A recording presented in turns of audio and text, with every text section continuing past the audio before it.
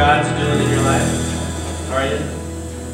You know, as you think about what you're thankful and you're grateful for, and you lift him up today, I want to introduce our senior pastor. His name's Scott Kegel. Some of you are new, but I am thankful for him. I'm just telling you, I was overwhelmed in the communion that we are so blessed to have this family with us, and that I get to be a part with you. To sit under his teaching every week.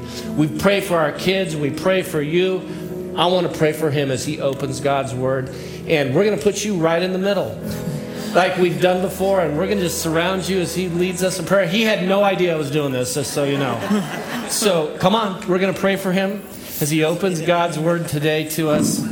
We love you, Pastor Scott, and thank you for your ministry with us. Heavenly Father, as God opens the word to us today, we're grateful that he's a part of our family at ABF. May you empower him with this Holy Spirit of that you've given us, and that you would bless him, use him, and mightily come upon him now as he teaches us today. In Jesus' name, amen. Amen.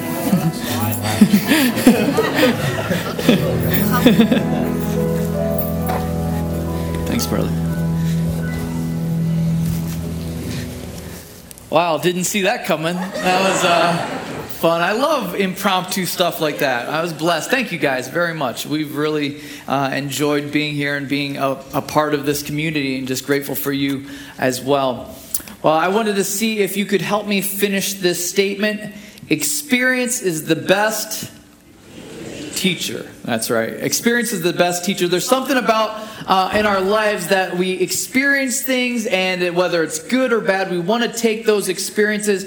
And one of the things I've found in my own life having kids is you want to take the things that you've learned from the hard mistakes, and you want to pass those on to the next generation, that you're like, don't do this because it ends really bad. Anybody else had that experience where you're wanting to pass things on? I found myself even at the beach lately on our days off on Saturday. We're there at Zuma Beach and just goofing around a little bit, and it's kind of fun. We're doing a community beach days in the summer on Wednesdays, I believe. Is that right?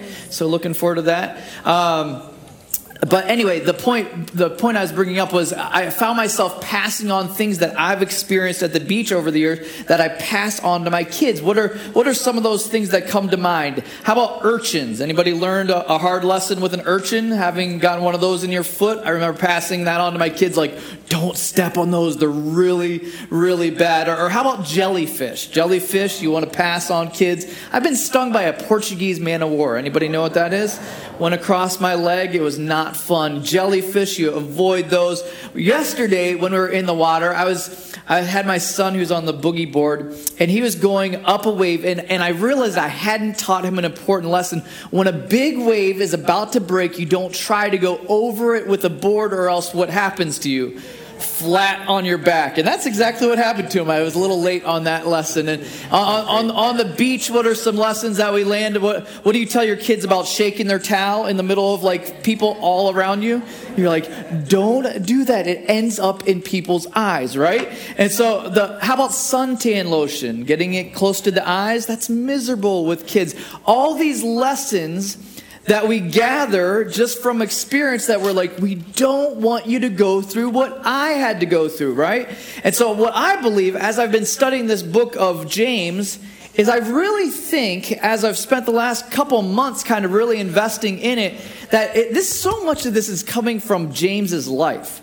So much of this is coming from him saying, you've got to learn from me. You've got to learn from my experience. You see, in the Gospels, Matthew, Mark, Luke, and John, you don't really get this picture of James being this stellar, rock-solid, sold-out. There's not a whole lot of talk about him having this undying, unwavering commitment to his brother. But at the beginning of the book of James, what does he refer to himself as? Anybody remember that? As a servant of the Lord Jesus Christ. As a servant of the Lord Jesus Christ. You see, something had changed in the life of James where he went from kind of in to fully in. going from kind of on the fence and kind of teetering.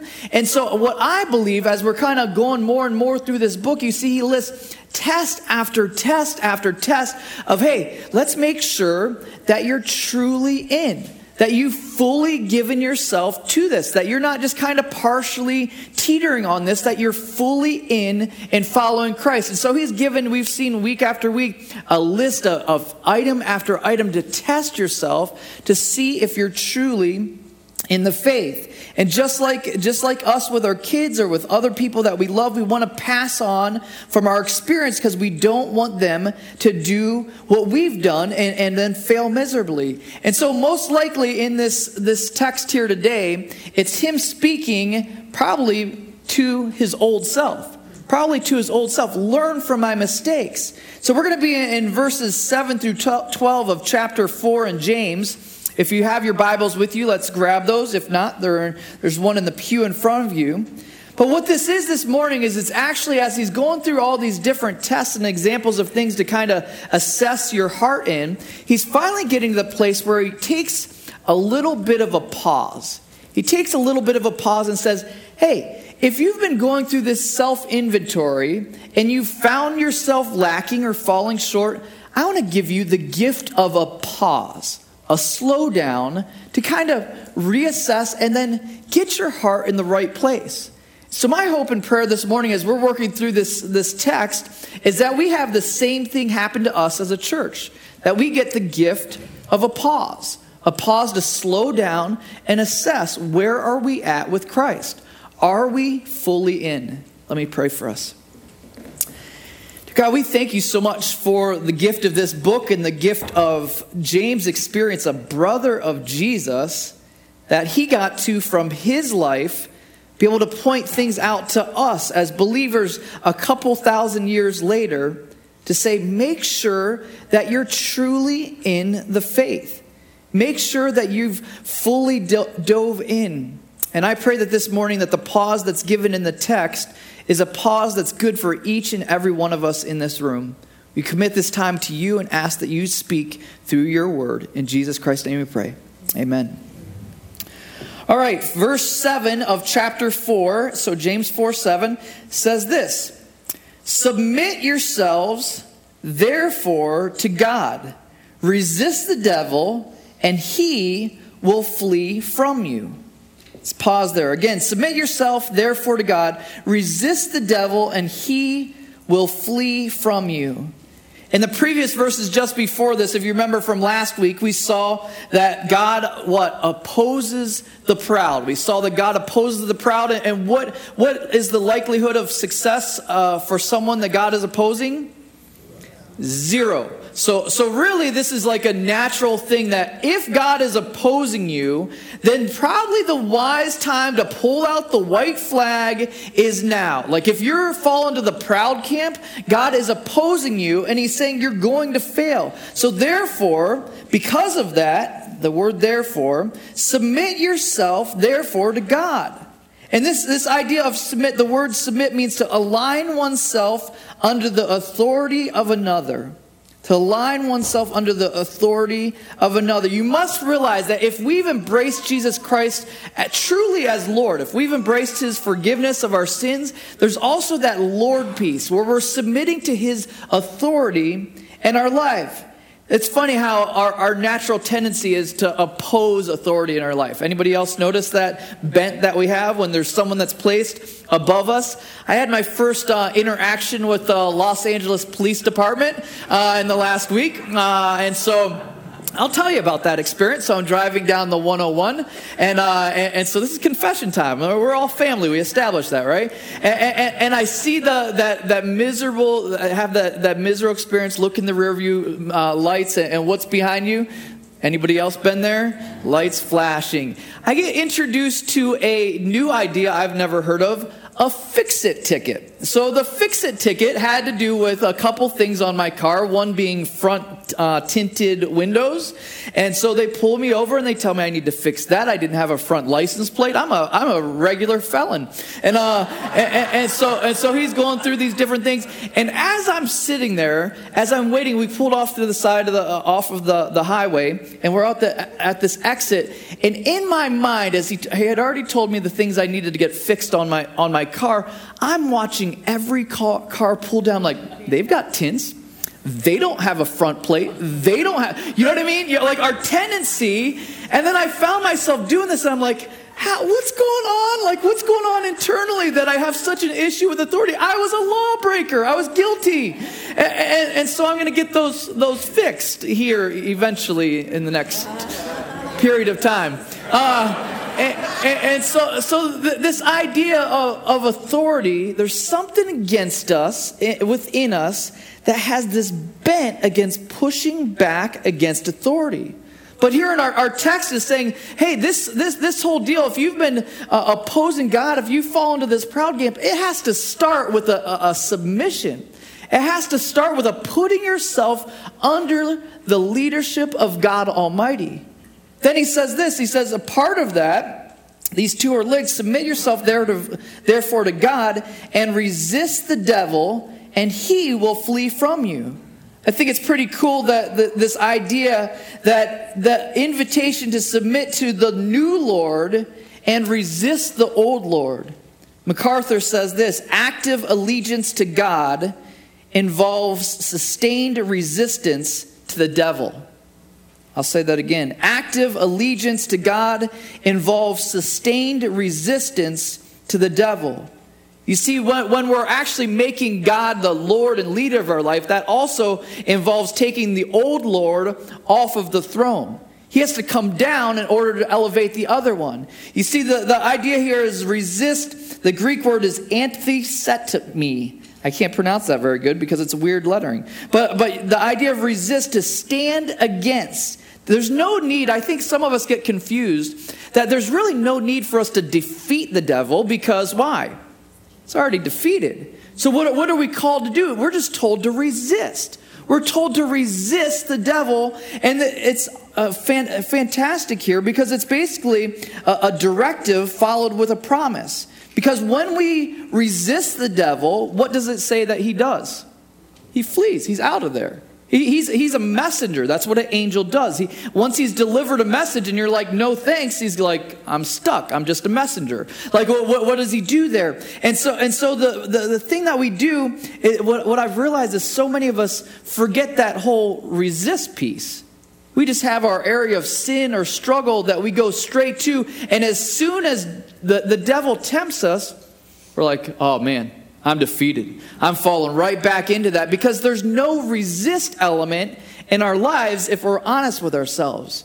Those of us stuck in some kind of a habitual sin where if we're really honest in our heart of hearts, there's not a whole lot of resist. There's not a lot of resist going on.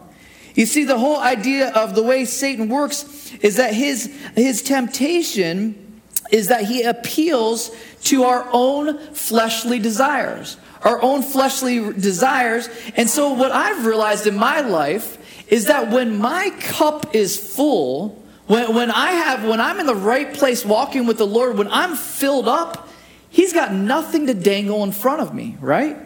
I think one of the best ways that we can resist the devil is to have a full cup. When we're spiritually in the right place, when we're walking with the Lord in intimacy with him, all of a sudden Satan has no appeal to us because there's nothing for him to draw on. And so it says here in the text to resist the devil and he will flee from us. He can't lead a believer into sin without consent of the believer's will. Let's continue in the text. What does he say next? So resist the devil and he will flee from you. And then verse 8, draw near to God and he will draw near to you. I like the concept of the draw near here. It says the idea that they were to take initiative and then God will respond. Psalms 145:18 says, the Lord is near to all who call upon him. I think some of us get this a little bit inverted. We think we get into this line of thinking of like, man, God just seems so far from me, man. I don't sense his presence. I don't feel like he's around me. I don't feel like he's near. But here we're getting that confused. We're the ones that are to take initiative towards him. We're the ones that are to pursue that relationship. We're the ones that are to set aside and have some intentionality in developing and fostering that relationship. We're to draw near to God, and then again, a promise attached to that. We draw near to him, and then what happens? He draws near to us. He's a gentleman. He's not going to force himself upon us. He makes himself very attractive where we're drawn to him, but he doesn't force himself upon us. I remember in the early years of dating Adrian, or actually the early weeks of dating Adrian, I don't know if you guys remember the dating season of your life where you're kind of wrestling through, I think she's interested, but I'm not quite sure. You guys remember that teetering time where you're like, man, we're hanging out, we're spending a lot of time together, we're really meshing, but I don't know what she's thinking. Do you guys remember that, ladies here? You remember that? Where you're like, what is he thinking? Why won't he just say what his intentions are? And so I remember one evening, it was actually on Valentine's Day. This is when we actually started dating. We were together, we were talking, and I was finally like, I had gotten to the point where I'm like, I gotta find out. Like, it's driving me crazy. I gotta figure out if she's digging me as much as I'm digging her. And so I did something smooth. Guys, you can take notes on this. So just kidding. This wasn't very smooth. So I said to her, I said, Adrian, do you remember back in junior high when you used to pass a note and it had two boxes in it, and it used to say if you would date me or be my boyfriend or not be, or girlfriend, or not be my girlfriend, and you check one of the boxes. I said, if I were to pass you a note right now, which box would you check? And so, well, guys, what do you think? Ladies, huh? And well, clearly it worked. But I remember there was that point of drawing close. There was that point of showing my intent, like where I actually spelled it out. And that's what I believe the text, as we're looking here, is saying. Is it saying that, man, we're to draw near to him. He's waiting for us. He's waiting for us to draw near. And then what is the promise? If we do, he's going to respond by drawing near to us. Now, that doesn't mean that he doesn't pursue us. He definitely pursues us. If you think back to when you first came to Christ, how irresistible he made himself, you were just like, I can hardly even not bend my knees. And that's how Christ works. That's how God works. I can't help but come to him. But it still takes the response on our behalf to draw near. I realize in my life that's a daily ongoing call. Then it goes on in the text, it describes the next area. So we're to draw near, but then he says this, to cleanse your hands, you sinners, and purify your hearts, you double-minded. Cleanse your hands, you sinners, and purify your hearts, you double-minded. The idea of cleansing hands stems from the ceremonial expectations for a Jewish priest at the time, that they had to go through a process before they were offering sacrifices, that they had to have their hands cleansed. But I think it's interesting here, because who is he actually talking to? I think the natural inclination would be like, oh, he's just talking to the believer. But you'll see as you dig into Scripture that nowhere else in all of the Bible is a believer described as a sinner. A believer is not described as a sinner. So in the text here, when he's talking to the person that's going through these tests and going through these different opportunities to assess whether they're in the faith, and maybe have come to the point and realized, I'm not in. I've never had the point where I've drawn close. I've never had the point where I've submitted. I've never had the point where I've humbled myself before him. And so this is an invitation. He also describes them as double-minded. The present day equivalent would be a hypocrite. Those that are claiming one thing but living another. Those that are claiming one thing but living the exact opposite. So this is an invitation that if you've been going through this series with us, if you've kind of been assessing, man, am I genuinely in the faith? Have I turned from my sins? Have I embraced Jesus' death as payment and as seen him as a forgiver in my life? If I haven't done that, here's the invitation. He's saying, be cleansed. Be cleansed. Be washed by what? What did we just celebrate here this morning? The blood and the body that was broken on our behalf. Like, that's the invitation. That's the invitation for being cleansed. If you've never had that time and place in your life where you've bent your knee and come before the cross and said, God, forgive me. I have to be cleansed. I can't do this on my own. I can't solve it. I can't fix it. If there's never been that place, this is the pause in the book of James where he gives opportunity for that. He gets an invitation. It's a pause for us and a chance for us to assess, man, if I haven't done that, that needs to happen. And I, as a pastor here at the church, I want to plead with the person that's sitting in this room that's never bent their knee and never embraced Jesus' death as forgiveness for their sins. I want to plead with you to get that straight. To get that straight, honestly here, like that breaks my heart to think that there might be somebody in this room that's never done that. That's never come to the place in their life where they've made that decision to embrace him. You recognize we're eternal beings. 10,000 years from now, we're going to be just as aware as we are in this moment. Do you realize that?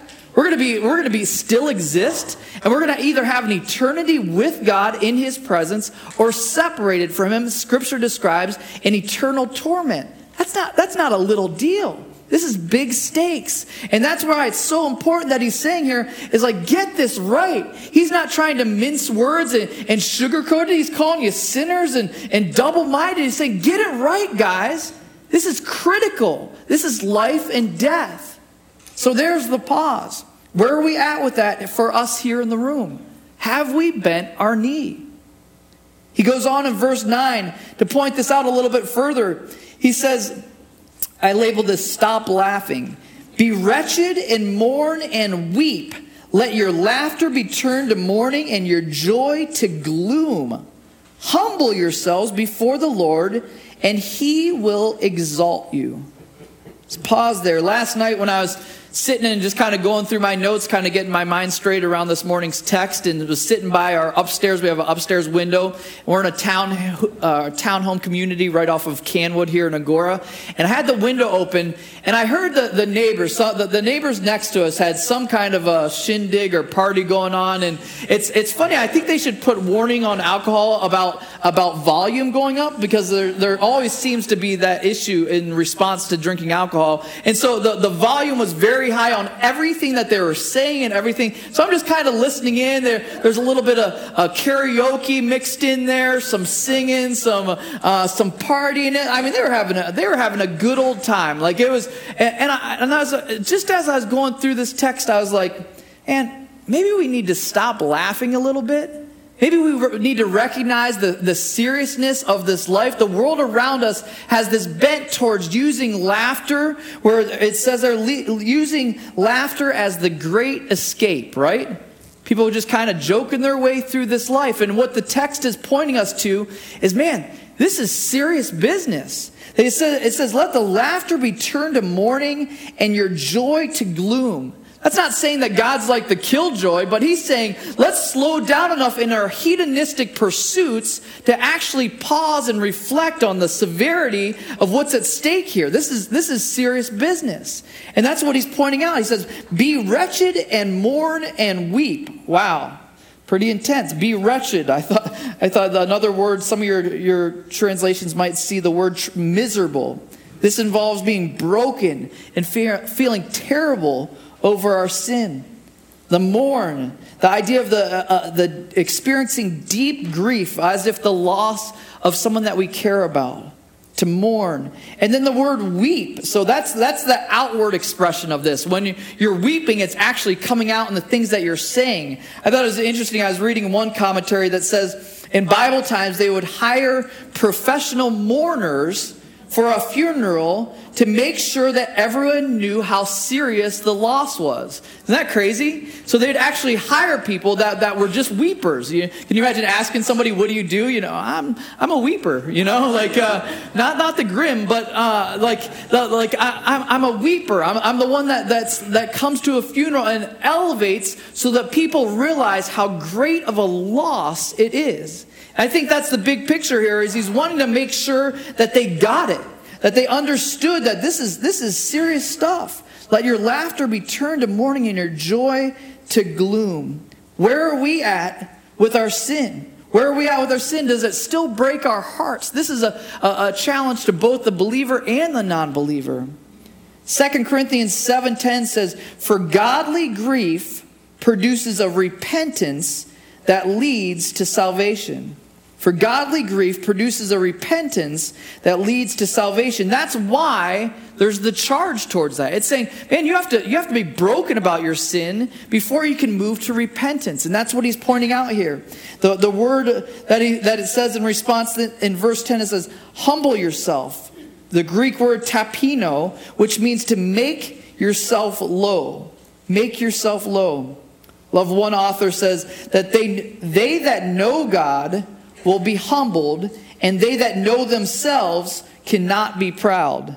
They that know God will be humbled, and they that know themselves cannot be proud.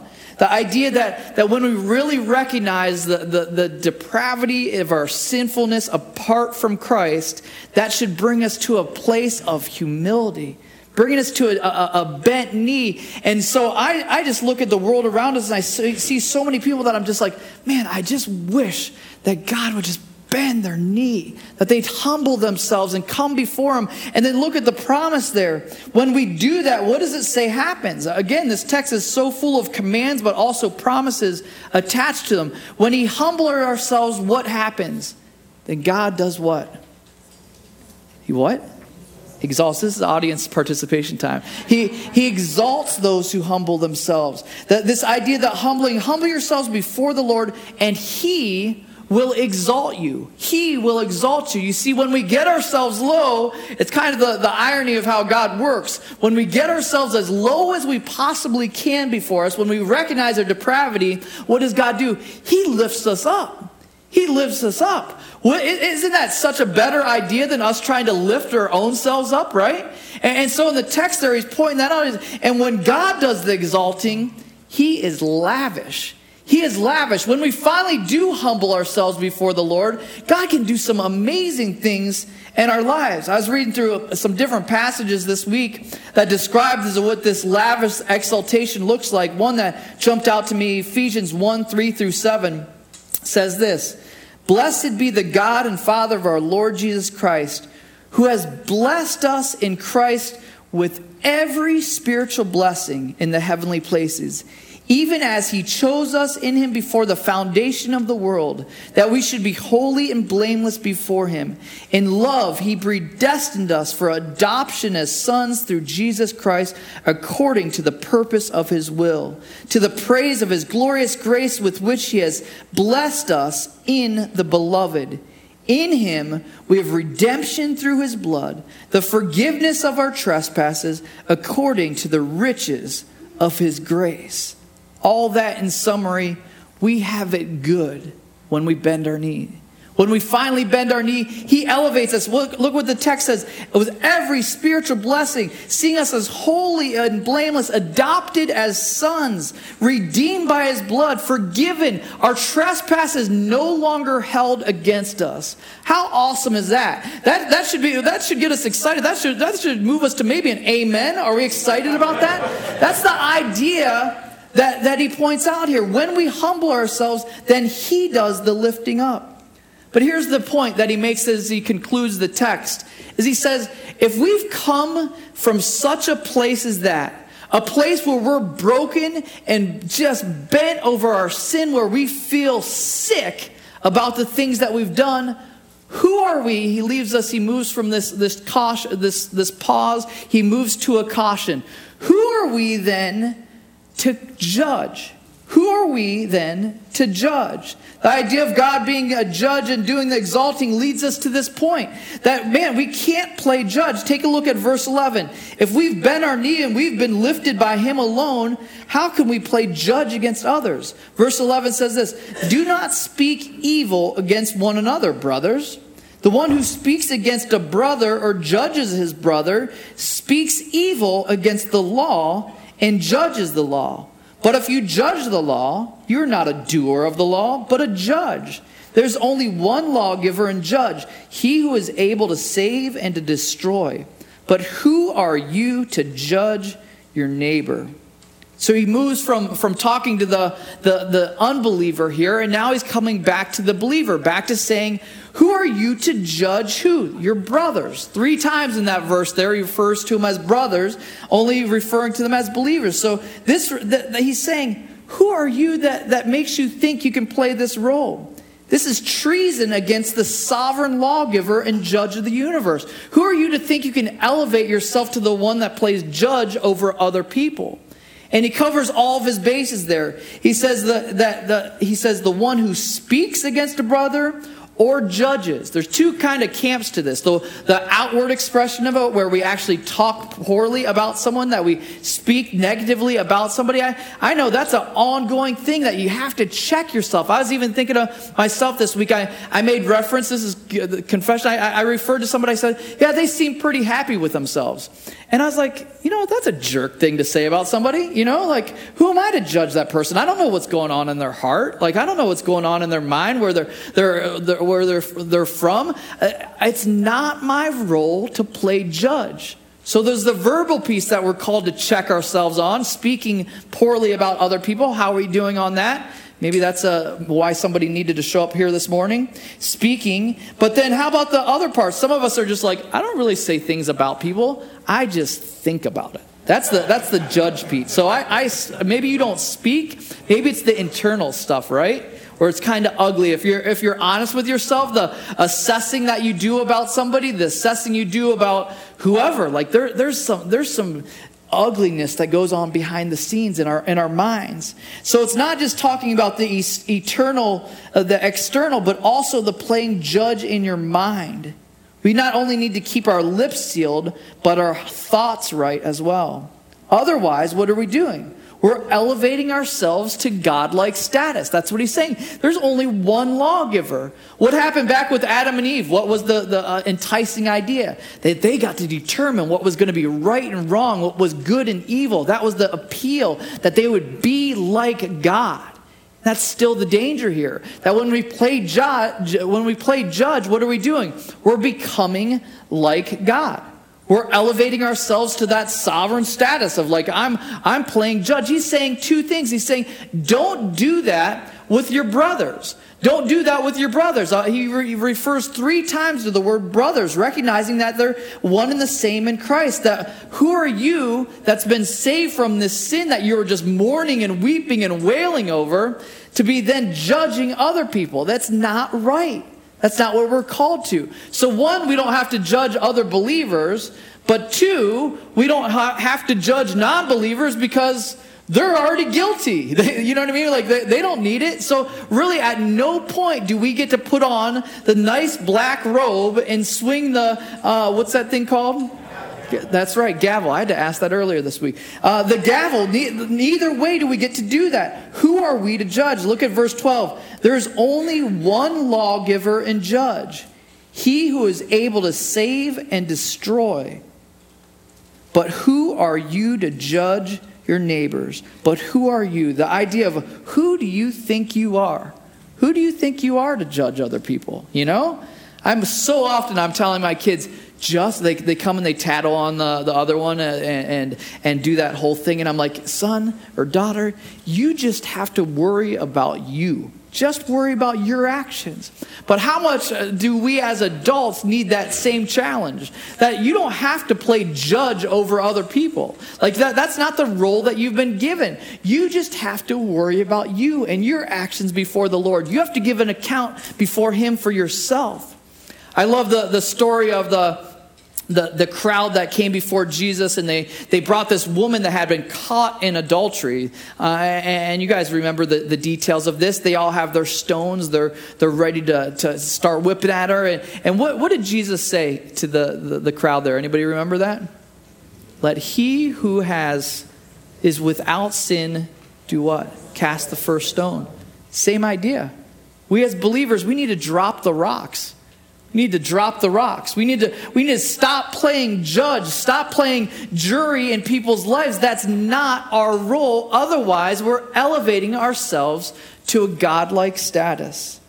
Where are we at with that this week? What would need to change? What rock needs to drop in your life? Who are you holding something over in your world? Is it somebody in your family? Is it somebody that you work with? Like, who are you judging right now?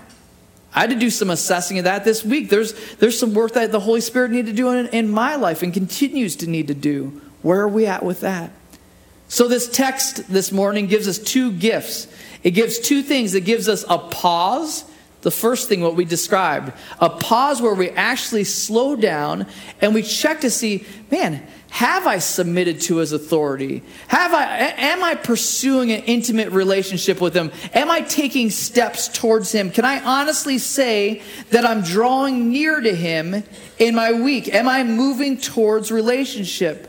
Am I coming clean? That's a challenge, a pause for both the believer and non-believer, if you don't realize that. This whole coming clean, I think we've forgotten the whole idea of repentance in the life of a believer. It should be an elevated thing. Just making sure that there's nothing in between us and our relationship with God. So a pause for that, to stop laughing, really see our sin the way that God sees our sin. But then here the last thing. So you've got the pause and you've got the caution. The caution is, don't slip into the status of playing judge. Like you're not qualified. You're not innocent. You're not the one that can see people's hearts. You're not qualified for that. Let's stop playing judge. Let me pray for us. God, we thank you for the gift of this text here this morning. And I thank you for both pieces of it.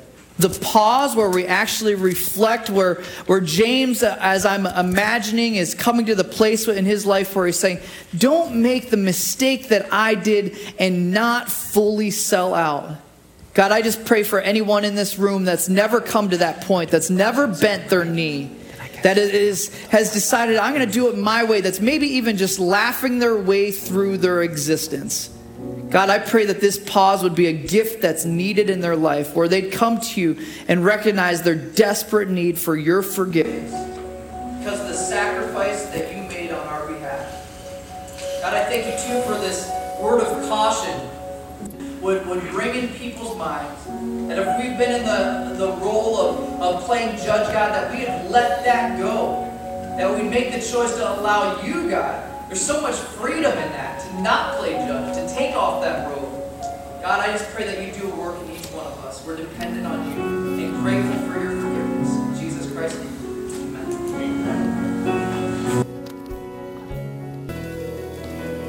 amen. Amen. Amen. His love never gives up. Is that encouragement today? Heavenly Father, we ask that in the midst of all that we go about, that we would never forget that you've not given up on us. Your love never gives up. And in this pause of this passage, Lord, we do take a hard look at our own lives today. And we ask, yes, Lord, you will be the Lord of our lives. In Jesus' name, amen.